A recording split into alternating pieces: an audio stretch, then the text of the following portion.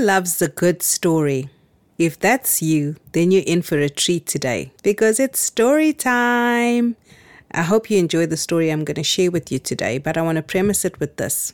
Did you know that the majority of people are unhappy in their work? And some reports say up to 99% of people actually choose the wrong careers.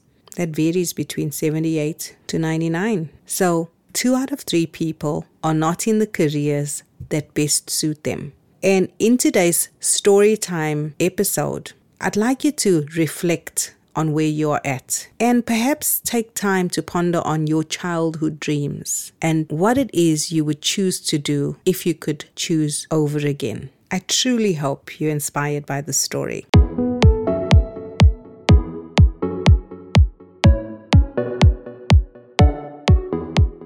Are you a health professional facing a crossroads in your career but feeling unsure of which direction to go in or what next steps to take? Are you tired of working hard and not seeing results in terms of career growth? Do you long to build purpose into your work but feel stuck as you don't have a clear focus, are unsure how to package your value, or are uncertain what professional development opportunities you may need to carve out a new career path? Hi, I'm Dr. Diane, boy mom, immigrant, visionary, and career pivot strategist, and I'm here to help you find career clarity, identify and leverage your value, and clarify the steps you need to take so that you can confidently transition into the next phase of your career, scale your professional impact, and find greater fulfillment. If this is music to your ears, pull up a chair and let's chat.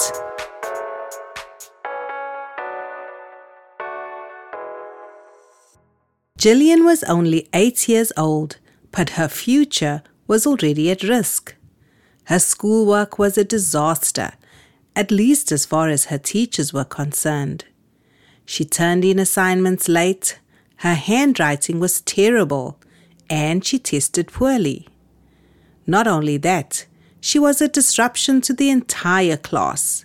1 minute fidgeting noisily, the next staring out the window, forcing the teacher to stop the class to pull Gillian's attention back, and the next doing something to disturb the other children around her. Gillian wasn't particularly concerned about any of this.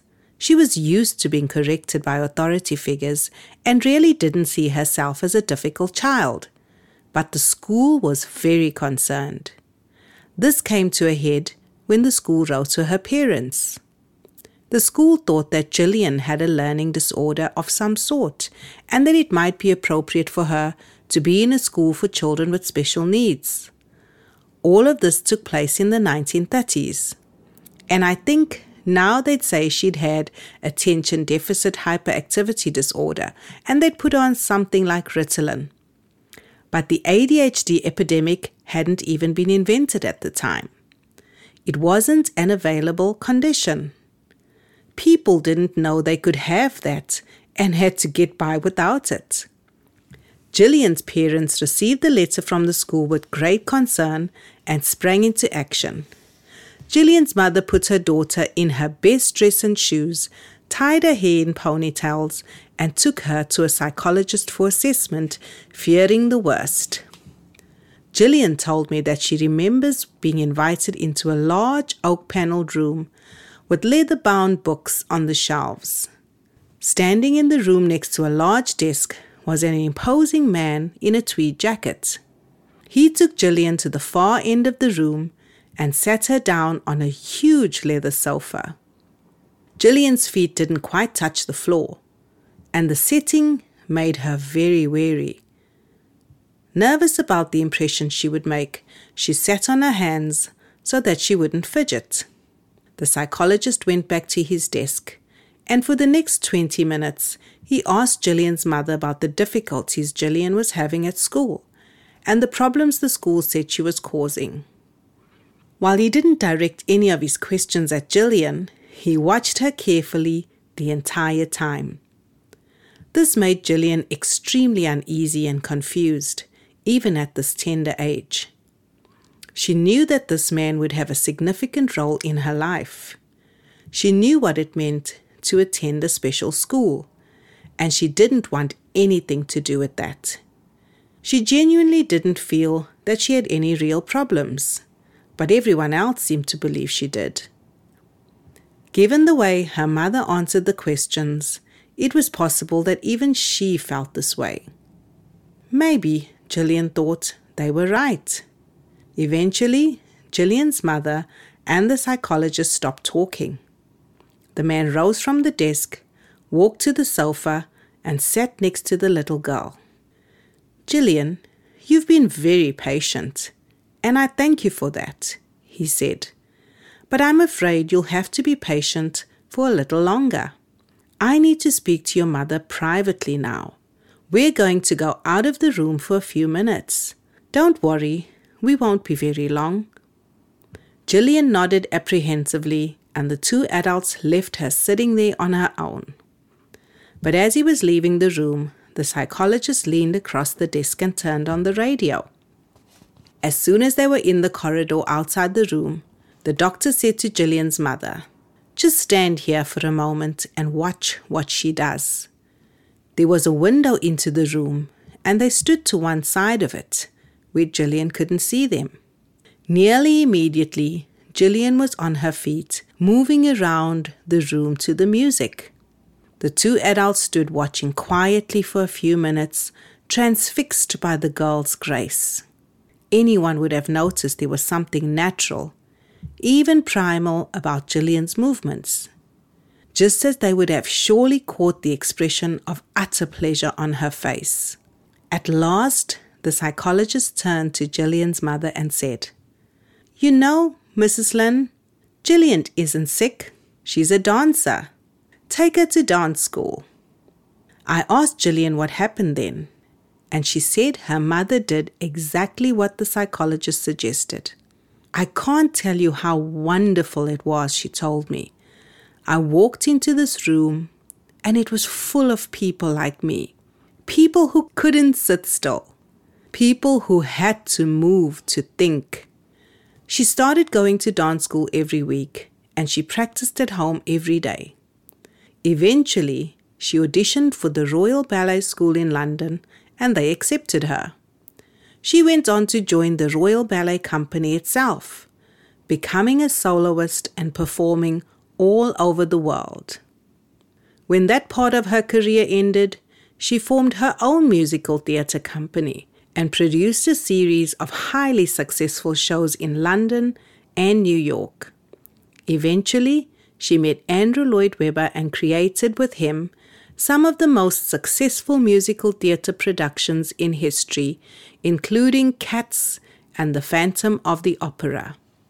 Little Gillian, the girl with the high-risk future, became known to the world as Gillian Lynn, one of the most accomplished choreographers of our time, someone who has brought pleasure to millions and earned millions of dollars. This happened because someone looked deep into her eyes. Someone had seen children like her before and knew how to read the signs. Someone else might have put her on medication and told her to calm down.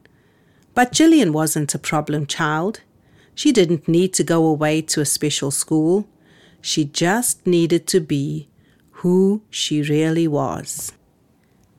So that story is the opening chapter of a book called The Element by Ken Robinson.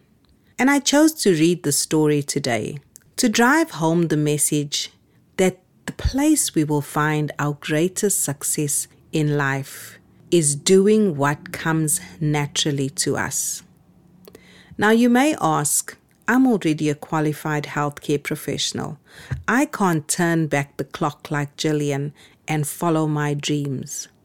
But my response to that would be, yes, you may not be able to turn back the clock and pursue your dreams along another path, perhaps like Gillian. But there is a way you could possibly utilize what comes naturally to you and bring that into your workplace and your professional life in a way that energizes you, sustains you, feeds that part of your natural skill, talent, interest, and ability, as well as brings value to the world. Now, if that sounds complex, perhaps you need an objective person to look into your eyes and see what perhaps you can't see, or even others may not be able to see. And that's why I'm extending an invitation to you for one-on-one coaching to identify the thing that sparks the most joy for you. In the show notes, I will put a link to my Career Clarity Coaching call. And if you're feeling like you want to be that little girl in the chair and be given the wings to fly and do what you love on a daily basis, why not book a call with me so that we can work together to discover what it is and how we can integrate that into your work right where you're at this point in your life. And that's a wrap for today. If you found value in today's episode, do share it with a friend who you think may need to hear this.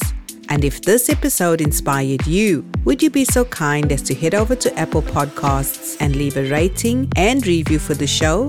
I'd love to hear how our content is helping you on your professional development journey, and your review will also help others discover and benefit from this podcast. Looking forward to hearing more? Then meet me back here again next time for another episode of Life Beyond Clinical Practice. Goodbye.